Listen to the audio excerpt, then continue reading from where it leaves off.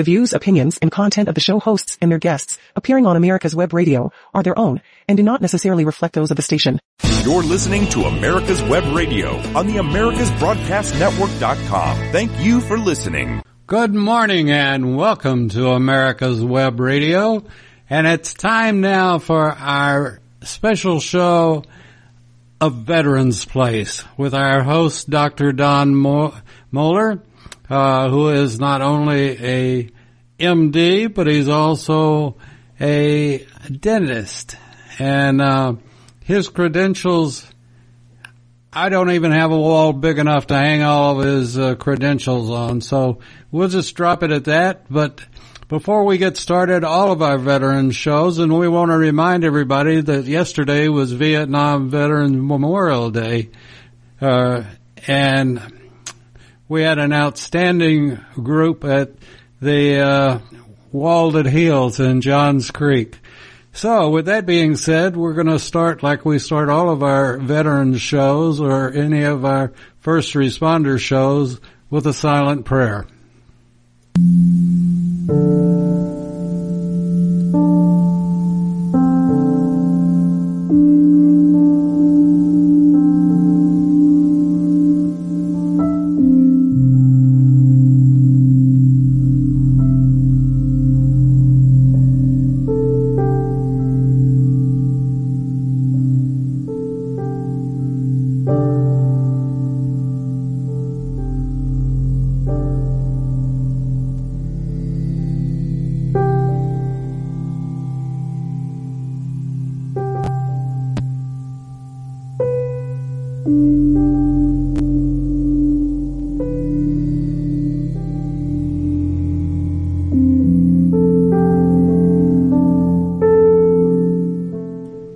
Amen, and thank you for joining us, and we want to extend our sympathy to the police in Huntsville, Alabama that lost two of their best yesterday. And, you know, I can't explain it, I can't understand it, and when a man or woman has raised their hand and offered to defend and protect us, whether it's in the military or on a police force, they deserve the best. And what we have been doing and the way we've been treating them has just been deplorable. And so we extend our sympathies to them. The next thing that we do on any of our veteran shows is that we all appreciate it and we all liked our Jodies. Oh man, young man, he can hang, feels good, so good, oh yeah, oh yeah, oh yeah, oh yeah, oh yeah, oh yeah. Pick 'em up, put 'em down, first the left, then the right, out of sight, dynamite, drill sergeant. Okay, everybody's heart should be going. Don, is your heart going? Pumping like crazy for an old man. Well, good. You ready to go out and run that last half mile and double time? No, I'm going to get it pencil whipped. I'm going to let the first sergeant know he's got a tooth to come out, and if I don't pass PT test, it's going to hurt. Yeah, they extractions without anesthesia. You got that. Pretty brutal. Pretty brutal. But it's good to be here, good to be with you again, and I always forget to tell folks, but get your paper ready and a good sharp pencil, because I could almost guarantee you that Dr. Moeller is going to tell you something that you didn't know today, and we have two hosts that are like this. Lieutenant Colonel Philip Forsberg, that does Remembering Desert Shield and Desert Storm, and Lieutenant Colonel Don Moeller. And Don is on right now. So Don, did you celebrate yesterday at all? Yeah, I did. I treated a patient with a moral injury in my office who'd been emotionally kicked to the curb for about 16 years because none of his therapists had ever mentioned it to him.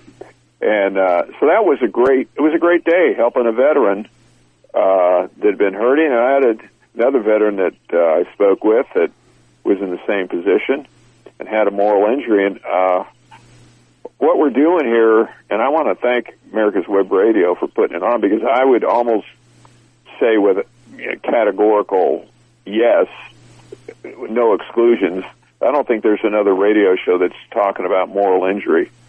And from what I've been understanding and reading and actually now experiencing, moral injury is a significant problem with our soldiers, especially with the combat veterans and those EMTs and police officers and firemen and nurses on the front line and the emergency room folks. It's really a new field, relatively new, but it's taken off in the last 10 years. And now there's no doubt that moral injuries exist. And in the last, I started my day yesterday with treating and discussing moral injuries with a patient. And I ended my day yesterday treating a patient with moral injuries. And so I know from a clinical perspective that this is out there, and it's serious, and you're not going to hear it from the Defense Department. And I'm not beating up on the Defense Department, but you have to understand, and you know, Dave, when you and I were enlisted and draftees kind of thing, I wondered, why am I doing this stuff? Well, I'm glad I went through it. I'm glad I used to be a Private E1, worked my way up to Spec 5, Yahoo. And so I got and I don't want to use the word indoctrination. That's what the Soviet Union does. The United States has a strong military. And to do that, you have to take people who are teachers, accountants, welders, you name it, and meld them into a fighting army, and you don't do that without having a plan. And so when you went to basic training, you were put into a different culture, and you need to write that word down because we're going to talk about that today. You were brought into a different culture than you were used to. And so what's going on is very subtly your brain was being melded into that of a warrior and that of a team player. A fighting machine, as they called us. Right. You know, spirit of the bayonet, you know, kill or be killed. Well, I mean, we can see what's going on in Russia now. It's not a nice thing. Freedom isn't free. Well, where am I going with this? They also started out with the idea of a just war. And this is necessary. This is an old doctrine from, let's say, 900 AD, 1200 AD, or maybe Augustine was before that. I'm not a history buff or major. But so the idea of a just war, why are we fighting this war? Well, this is the first brick in a wall of resilience they're building to let you know that you may lose your life, but it's for a just cause. And what happens when you start building a wall of just cause, you are also building a wall made of moral bricks. That's how you build that wall. You slowly build it and saying, here's what the communists are doing. And they were doing it. When I arrived in Vietnam, it was as advertised. There was still false advertising. When you got there and saw the atrocities, it's just like Russia. You had to have a strong moral wall built. And so that wall was built, and it was built on the foundation of a military culture. This happens in the police force, they're the thin blue line. If without the thin blue line, you're essentially going to have Somali pirates banging on your door for a handout the next day. If you don't have a fire department and EMT to go through that wall and support it, you're going to have the same thing. And if you get shot or injured from, we'll call them pirates, which is what they are, you're going to have those first responders take you to the hospital where the nurses and emergency room physicians are going to take care of you. Well, this whole thing that I'm talking about has been a framework shift. Now, the things we need to put down in writing now, and the fellow I talked to yesterday was amazing. I mean, several people I've talked to in the last week about moral injury. They had no idea of a moral injury. They'd never been told about moral injuries. When they had depression, and we're going to run through the symptoms again quickly, but discuss them in detail, they had no idea that that could come from a moral injury. What's a moral injury? And when you start to look into it, many of those symptoms overlap those of PTSD, especially in combat veterans. Why? Because when you go into combat, you're forced to make moral decisions that you were not ready to make. And here's the main thing about the moral decisions. And one of the people I was talking to yesterday, veterans, he was describing the incident, and I will guarantee you, he had almost no time to make the decisions he made. And that is a key feature. It was life and death. He had to make decisions instantaneously. And if you don't do it right, someone may lose their life. What other profession does that except our first responders, police, firemen, and our soldiers? Nobody else. So you've been put in the pressure cooker. And not only that, imagine taking a test in college where if you get a wrong answer, one wrong answer, they take your degree away from you after 4 years. That's the kind of pressure our first responders have. That's the kind of pressure our soldiers have. Moral injury is lurking, and you have to be prepared emotionally and spiritually before you go and do your job. It is absolutely not handing out candy bars to kids like, hey, if you believe in God, or here's a candy bar. Let me tell you what the secular psychologists are doing. They're trying to trivialize this, either from ignorance or arrogance, one or the other. But I made this statement last week, and I do not criticize healthcare, because unless you're in their shoes. But I will say that if you are seeing a psychologist or psychiatrist and you say, I think I have a moral injury, I've been listening to this dude on the radio, and they go, he doesn't know what he's talking about. Well, you just need to say, well, thank you, I'll pray for you, and walk out of their office. Let me say it again. You say, thank you, I'll pray for you, and walk out of their office. Because someone who denies that moral injury does not have an important part of recovery from PTSD needs to get his head in the new literature.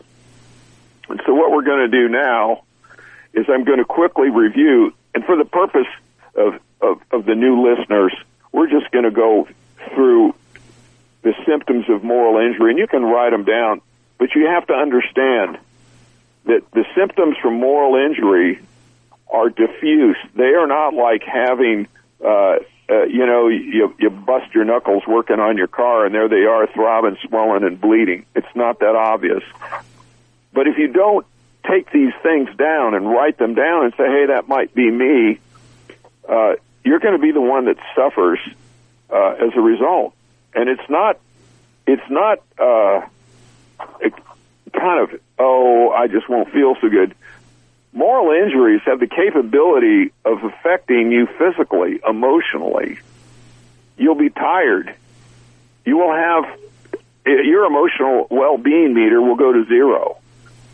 You'll be dragging through the day. You may be sick to your stomach.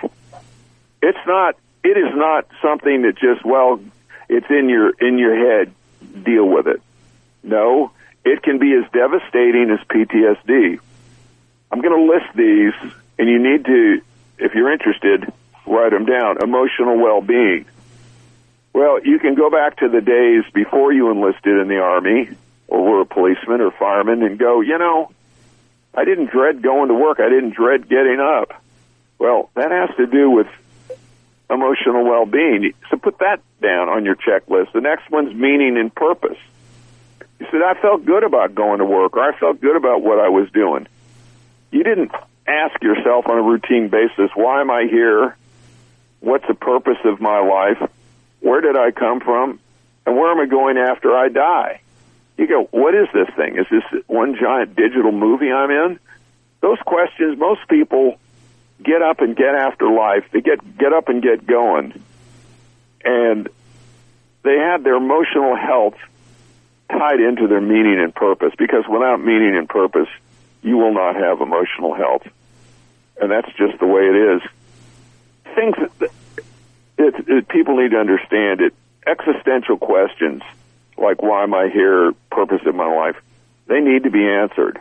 And if they're filled in, if you're filling the blanks in and attempting to do that with a secular pen, we'll say, it will make a little metaphor, you're going to have great difficulty.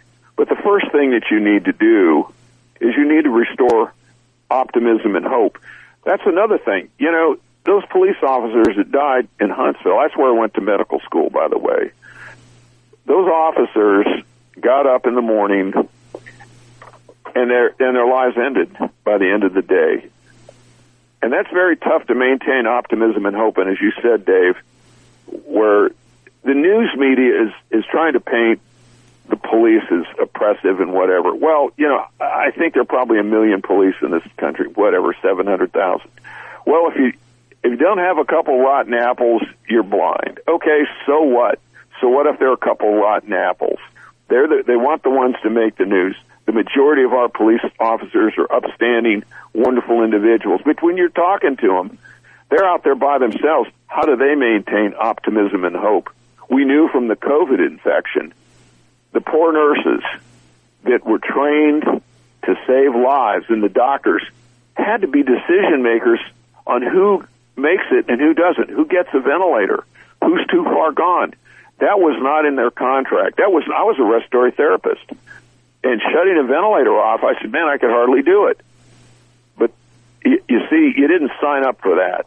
Well, when you're in the military, you need to be briefed on moral injuries, that you may have to make decisions. But more than that, the DOD is in, and I mentioned, I'm not criticizing the DOD, but you cannot go before 10,000 troops as a 2-star general if it's your division and go, guys, you're going to have tough moral decisions.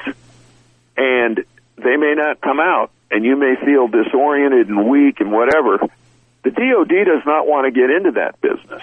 And we're going to talk later in this series on chaplains and narratives. We may be getting into a little bit of it today. So if your optimism and hope meter and your meaning and purpose meter are starting to bottom out, you need to start thinking moral injury. Even if you have PTSD and they've diagnosed it, it does not mean that those symptoms are not mixed. The next one's depression. Major depressive disorder affects up to 40 to 60% of the people with PTSD. Well, depression is also characterized in moral injury. It can be just as bad in moral injury. Remember, moral injury is a corrosive thing. I was impressed when I spilled brake fluid on a new paint job on one of my cars. It ate through that. You literally wipe the paint off, or your battery acid. Anybody's had to pull a wrench on their car. Depression is corrosive. You need to be aware, I don't know why I'm down in a funk most of the time. It may be from moral injury, not necessarily PTSD. Self-esteem meter starts going down. Let's talk about another one, anxiety. Go ahead, Joe. And we're going to take a break. We'll be right back with Dr. Moeller right after this. If you want the truth about politics, medicine, weapons, classic cars, and more. You'll want Do you love classic and special interest cars? If so, listen to our podcast every Saturday from 9 a.m. to 10 a.m. Eastern Standard Time here on America's Web Radio, or find us on your favorite podcast site, iTunes, Spotify, or any of the others out there. We'll talk about classic cars. We'll talk to car guys. We'll talk to clubs that are here at our facility here in Classic Auto Mall. And we'll also talk about Classic Auto Mall and how we can help you sell your classic or special interest car. So give us a listen every Saturday morning from 9 a.m. to 10 a.m. Thanks. If you want the truth about politics, medicine, weapons, classic cars, and more, you'll want to tune in to America's Web Radio. You can listen to all of your favorite shows live at www.americaswebradio.com or on demand on iTunes, Spotify, or your favorite podcast app. That's www.americaswebradio.com.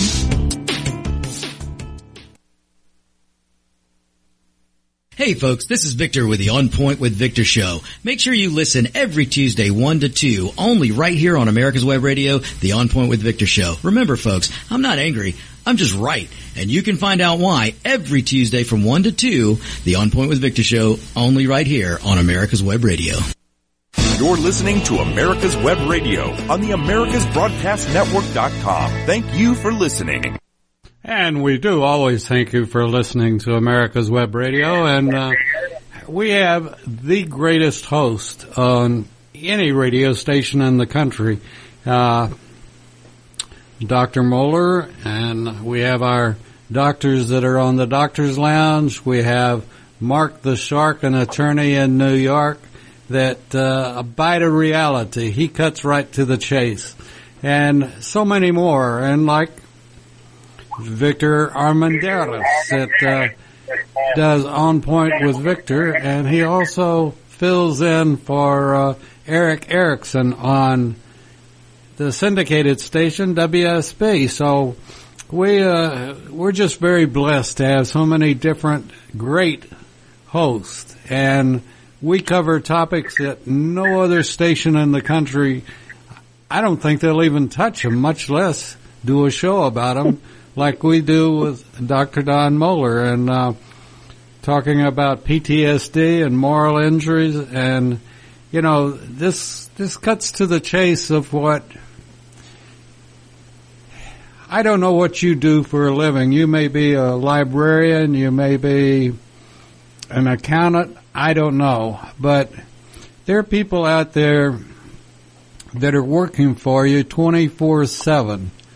It may be the man or woman in the military that's protecting our country, working for you 24/7, or it may be your local fireman, your police department, your EMTs. They're all working for you, and you should thank God for them day in and day out. Back to you, Don. Hey, thanks, Dave, and that's so true. You know, I was eating in a restaurant a couple of weeks ago, and I just walked up to their table. They were having lunch. I said, "Thanks for protecting us." You know, something like that is important. It doesn't cost a nickel, or a soldier. They're human like we are, and they like to be told that they're doing a good job. And so always keep that in the back of your mind. We're going to talk about anxiety now. Now, this is kind of interesting. The psychiatrist that wrote the Diagnostic Statistical Manual, DSM, years ago, a decade ago, I think it changed, DSM-5, they said PTSD is no longer an anxiety disorder. That's kind of interesting, because anxiety is a component of moral injury. And so you can see that the views are changing. Not only that, to be a disorder, and then we're going to talk technical for less than 60 seconds. To be a disorder, you have to have a group, an assemblage of things that happen to you, like chronic pain or chronic diarrhea or chronic headaches. Even though you don't necessarily know the cause, these symptoms are associated with this group that you're going to call a disorder. Well, I'm here to tell you that the moral injury disorder has now a grouping of things that will change your physical feelings, your mental emotions, and other such things. So remember, it is a legitimate thing, even according to medicine. And the more we know about it, the more study we do, the finer tuning you're going to see. And I will say, and I'm not on the top levels of management and moral injury, but I will say I would be surprised that if moral injury was not elevated to a moral injury disorder. And I don't want to beat that up now, and I said it'd be 60 seconds. The next thing that you're going to notice, you may have relationship problems, and definitely maybe anger-based. The veterans I talked to yesterday, they go, and you know, when you tell a vet or a pharmacist, you're going to find you're angry a lot. Well, you know, that's just the way it is. You say, I never used to be this angry. And so what does that do? That starts relationship problems. Put that down. Your physical health, we're going to talk, it's a cumulative effect on you. Now, it will reduce your physical fitness incrementally over time. And I'm quoting right from the good book, not the good book, that's a Bible, but the moral injury book by Harold Koenig. It's a slow, progressive thing, and it can affect, for example, your cardiovascular health, your coronary arteries. So there are hundreds of studies and hundreds of participants, thousands of participants that have examined the role of moral injury. We're going to hit suicide. There's 141 published studies that coordinated and associated religious-based practices, faith in God, etc., with a decrease in suicide. We covered that. We're not going to go over the details. So we're going to move on now to how do you start treating some of this stuff? And what are some of the things that if you want to see a chaplain about? I want to assure you, all chaplains have your heart and soul as their best interest, but not all chaplains have training in moral injury. And you need to understand, every family practice doctor has your best interest at heart, but they're not all trained in thoracic surgery, and neither am I. So there's certain subtle things that a chaplain is going to pick up on that a psychologist or a secular psychologist is definitely not going to pick up. So we're going to talk about some things that may cause moral injuries. Well, let's talk about one is betrayal. Now, if you're an EMT or a fireman, you don't have to be a veteran in combat to experience betrayal. This can shake you. And one of the veterans I was talking to yesterday, he was betrayed. And he didn't understand how that could last 16 years. Well, it could. Another one, if you witness or participate in just witnessing immoral acts, if you have to participate in and you had to shoot a bad guy or a child in combat, hey, they were sappers in Vietnam and they carried bombs in our Middle East wars. No one wants to take the life of a child because they're obviously like a little puppy. They're just doing what they were trained to do. Their minds were bent by their parents. Well, your brain has been wired that you don't shoot children, but when they're about to take out your entire squad, you have to do that. Nobody wants to do that. If you had to witness when your sniper's taking out a kid or a woman, in our society, women still, at least for the purposes of America's Web Radio, women are still women, and we know what women are. But that goes against your moral grain.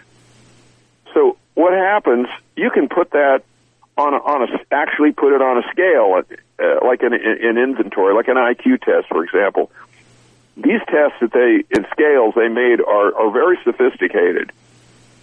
So what I'm talking about is just not touchy-feely stuff that can't be quantitated. It absolutely can be quantitated. So what happens next? What did they call this?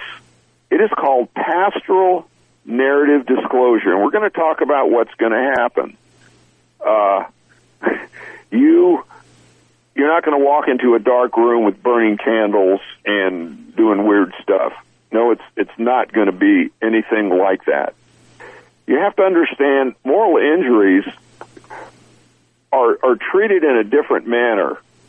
And I also mentioned another book about the Bible and moral injury. And the man that wrote it, Brad Kell, K-E-L-L-E, you can buy this book. It's very exciting. And you do not have to be a full-blown Christian or Jewish guy, or you can be whatever faith you want. He's looking at these biblical narratives simply from the standpoint of a warrior. If you read the narrative of David and the narrative of Saul, just for openers, and their reactions, if you go back and look through their narratives, you can say, wait a minute, these guys were doing some of the similar things you'd expect from a moral injury. And from that, ancient cultures did treat moral injuries, but they recognized several things that are necessary to treat a moral injury. And as a result, that has provided success in setting up a treatment. And I'm going to go through some of the things they talk about if you go see a chaplain. First of all, right off the top, if you said, hey, I just needed to talk to the chaplain about, or my minister, that doesn't really have a big, huge, weighted visual image of, hey, Sergeant Jones is in seeing the shrink. So that's why it's so good to have the chaplains and your ministers, and also the ministers need to be on the team. You say, I'm just going to go talk to Reverend Jones about some stuff today. Well, hey, that's a neutral statement. Well, you say, I have to go see a psychiatrist. That's a emotion-laden event. Like, you finally admitted your being up there isn't working. Well, and of course that's not true, but that's what soldiers say. I got to go see the shrink about this. Well, that's not the same as seeing your chaplain, and this is an excellent way to enter the system. You say, I just need to go talk to the chaplain about some stuff. Well, they handle everything from just tough times, a brother, sister dying, other buddies dying, and nobody knows. That's such a wonderful way to start. And there's about 8 steps, and they all start with R. Not that you have to, that's anything important, but I think they did that intentionally. So the first one is rapport. You're gonna meet your chaplain, and I guarantee in the military, he is not going to be pushing any particular religion down your throat. This is not about religion. It is not about, first I join the church and then they'll help me. Not in the military, and most likely not in the civilian world, speaking to a chaplain. So what they're going to do is they're going to let you know that you can trust them. They're going to let you know that they answer to God before they answer to man, and they're not going to be bought off. The next R is reflection. They're going to talk to you about the most, let's say you had 4 moral injuries. One is the big one, okay? They're not going to start with that. They're going to start with the smallest one, and they're going to work on that. So you're going to tell them what may have started your moral injury. And then they're going to work on the little one first. You're not going to say, as we spill your guts to an unknown guy. But you're going to start to reflect on that morally injurious experience. And you're going to let him know why you thought it was morally injurious. Why do you think this is bugging you? And he's going to help you through that. Then the next thing they're going to do, they're going to look and they're going to do a review of your reflections. They're not going to attempt to judge you. Let me rephrase that. They're not going to put you in a courtroom situation and attempt to make your problem worse. There are no judgments that are going to be imposed upon you. They're not going to impose a religious argument.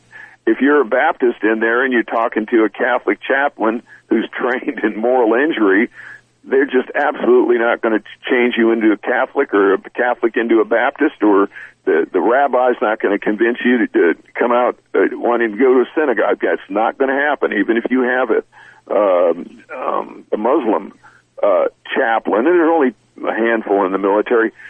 If they're trained in this, that's not their objective. You're not going to go in and be baptized in a font on the way out to get healed. That's not what they're going to do, and that's part of what this radio show does too.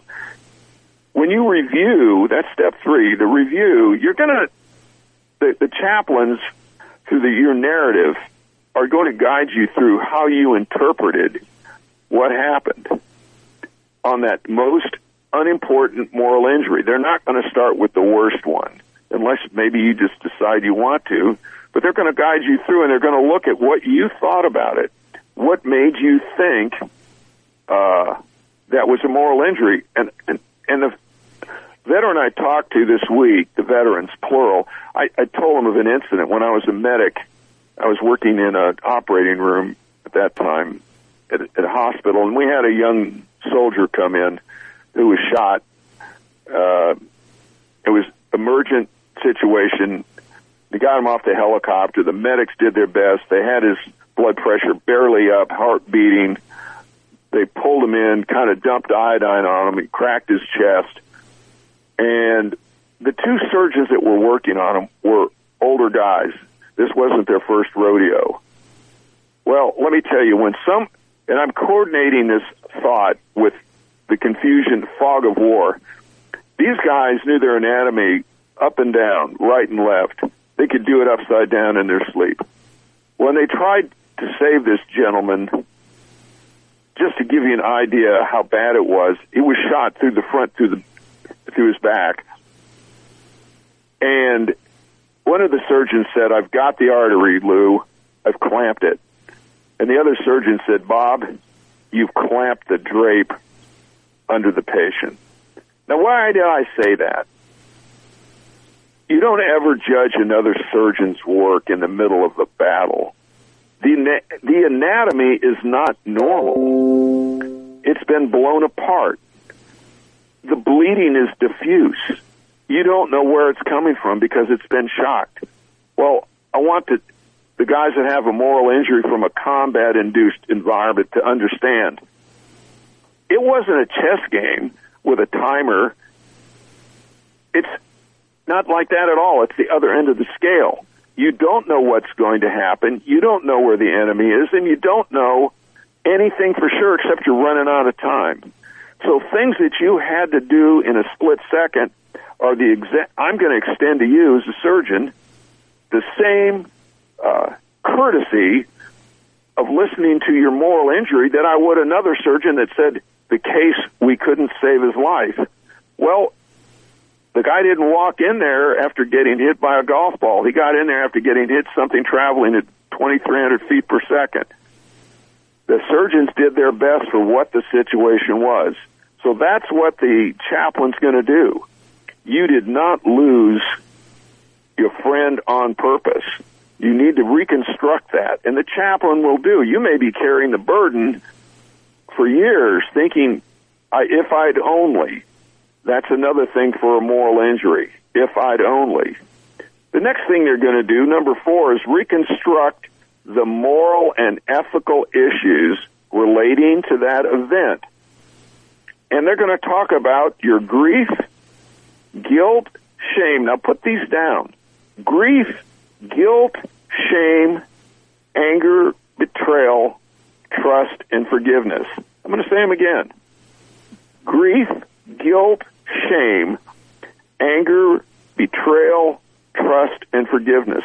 Those are the key points of a moral injury. Those are not necessarily, or the association is not high with PTSD for those. And that's why we go over these.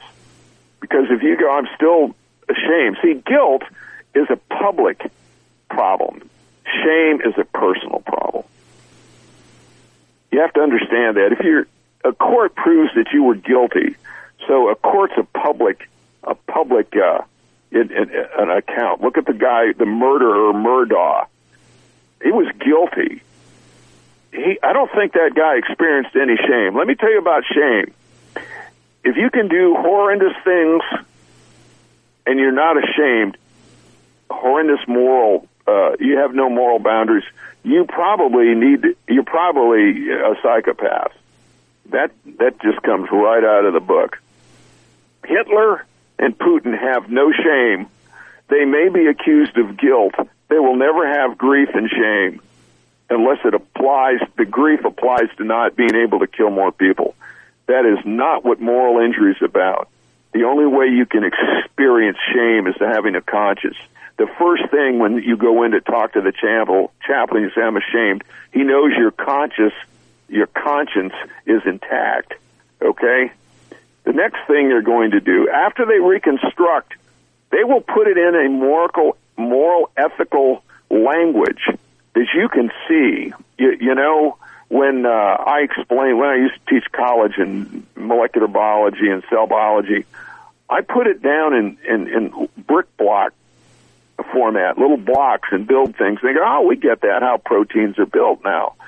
Well, that's what the chaplain's going to do. He's going to reconstruct that situation which you bring to him. He's not going to judge you. He simply is going to put, we'll say, as an analogy, he's going to write things on a block, a little plastic block, or Legos, I guess what they are. Legos, and he's going to build a wall and show you that you did everything right, and you don't need to carry the guilt. So they're going to reconstruct that. They're going to put that wall together, and so you can see that you really weren't responsible. Then the number 5 is restoration. It is sought, and I'm reading it, is sought regarding grievances which, if possible, are heard by the perpetrator or organizational representative. How did the people... Go ahead, Dave. Did you want to go to a break? Hello, Dave?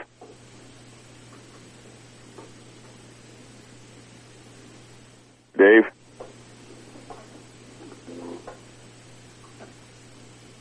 Okay. We're going to go to restoration and continue. We may have a comma problem here. If possible, you will do restoration activities. The next thing is ritual. You will be using rituals. These are tried and true rituals which have originated in cultures. And that's why we're looking at the biblical narratives, that they had rituals in welcome homes. Your culture accept the ritual. Dave, can you go to break? We can, yes. Hello, I'm Dr. Mike Karuchak. Have you ever wondered what doctors talk about amongst themselves? If you do, join us on the Doctor's Lounge and hear the doctors' conversations amongst themselves. Join me and my co-host, Dr. Hal Schertz, every Thursday morning, 8 to 9 a.m. If you want the truth about politics, medicine, weapons, classic cars, and more, you'll want to tune in to America's Web Radio. You can listen to all of your favorite shows live at www.americaswebradio.com or on demand on iTunes, Spotify, or your favorite podcast app. That's www.americaswebradio.com.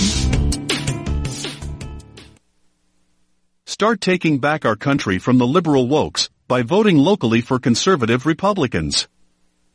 Ladies and gentlemen, boys and girls of all ages, join me, Roger B., every Tuesday at 1400 hours right here on America's Web Radio for the Locked and Loaded Show. We will talk about guns, weapons, ammo, gun accessories, prepping, and so much more. So be sure to join us every Tuesday at 1400 or 2 p.m. for Locked and Loaded on America's Web Radio. You're listening to America's Web Radio on the AmericasBroadcastNetwork.com. Thank you for listening. Thank you. Okay, we're going to continue with, we had a little commo check problem, but that's okay. He's going to reconstruct the ethical issues from listening to you and putting those blocks together. The next R is restoration. We're going to get into that later when we use biblical references and cultural things that were undertaken. In a nutshell, when the warriors came back from battle in the ancient times, they were greeted in a different manner. First of all, the most healthy manner was that the entire community took responsibility for what the warrior had to do. The warrior was out, he was away defending the town, village, nation, state, whatever you want to call it. When they came back from the war, they knew, the culture, the people knew that these warriors were the reason they were enjoying their lifestyle. And they took responsibility for what the warriors had to do. This was a cultural thing. The warriors were not all volunteer army that were segregated and saying, don't talk to us, you're well paid, like the police, just, go away, just do what you have to do. We don't really want to know you. Well, no, the ancients had the warriors and celebrate them with parades and memorials, and we'll get into these in details. The booty, the spoils of war were shared with the community, not to make the community wealthier, but to let the soldiers, the warriors know that when they were getting the booty, it connected the entire nation with what they had to do. The warriors were not suffering the guilt and moral injury alone. And that's critical to understand. Not only that, some of the booty the spoils were taken to their temples. Why? That connected the spiritual portion of what they had to do with the war. So in other words, and we'll talk about that much more in detail later. So the sixth R is rituals. So these, in modern times, may be formal or informal depending on your religious beliefs. The chaplains do not force religious beliefs on you, or those formal or informal ceremonies that may occur. Part of the ritual is a ritual of lament, and we'll go into that as well. The next one, number 7, is renewal. And that's engagement by the veteran or policeman or fireman that you are doing meaningful activities. So let's say you take a veteran or policeman that felt so bad about what he had to do. More likely a veteran, drop bombs, mortars, whatever. Well, that leaves you with the impression that's all you do. You can destroy things. Well, by going out and building, let's say, a recreation center for your community, you might go, what does that have to do with anything? It has to do with plenty. Your body starts to feel like, I just don't destroy things. I just don't kill and maim. I go out and I can do constructive things. The real me, the real inner you, your real spirit is one of help. It's a spirit of, I want to help somebody. I want to build. I want to do good things. And so that takes you out of the moral quandary that you may be left in thinking, all I do is destroy things and kill people. That's not true. That's not who you are. That's where your culture needs to embrace what you had to do during a war. That doesn't exist now. So why am I going to bring up the Department of Defense again? Because it's their responsibility, based on moral injury, to have projects and things that soldiers can get involved in. to make them feel like, hey, I'm really a good guy. You have to teach your spirit again. For one moment in time, you had to do things that were very unpleasant, but that does not define you. And I want to say this and elaborate this. Just because I went to war and had to participate in bad things does not mean that that moment in time defines me. It will not define you either. You need to understand. These are healthy things. They are cultural based. They are spiritually based. And these mechanisms have been used for millennia. I don't mean centuries. I mean millennia, thousands of years, okay? And the last one, number 8, is reconnection.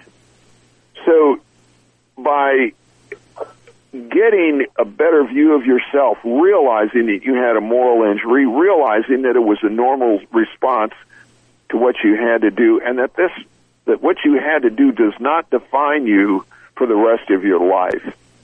And we're going to talk more about that too. So this is what is called pastoral narrative disclosure. So there's nothing to be afraid of. You're not going to walk into some kind of crazy situation. And one of the things that is nice, it's been rephrased.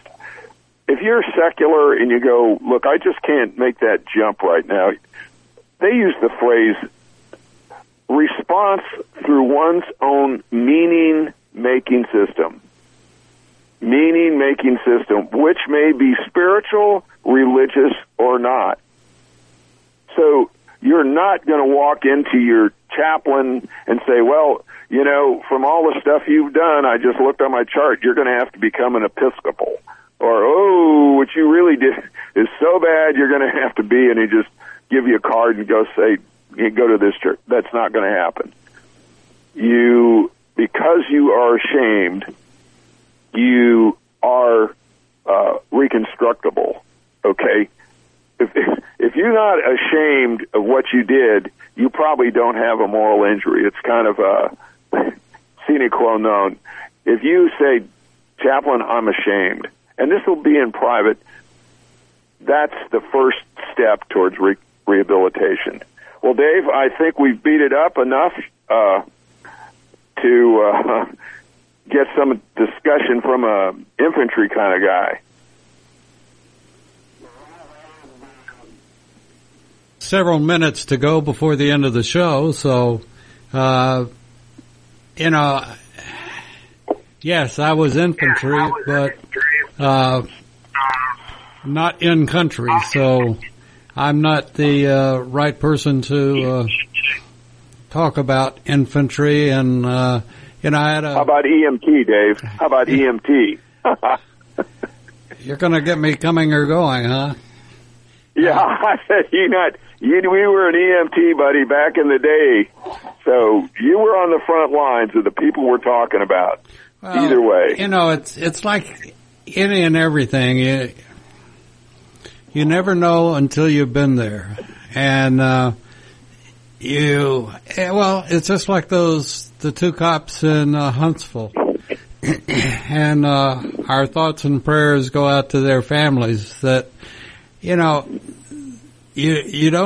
never know what the call is going to be, and the seriousness of it, and you take every call seriously until you get there and you triage the situation and decide what needs to be done next. And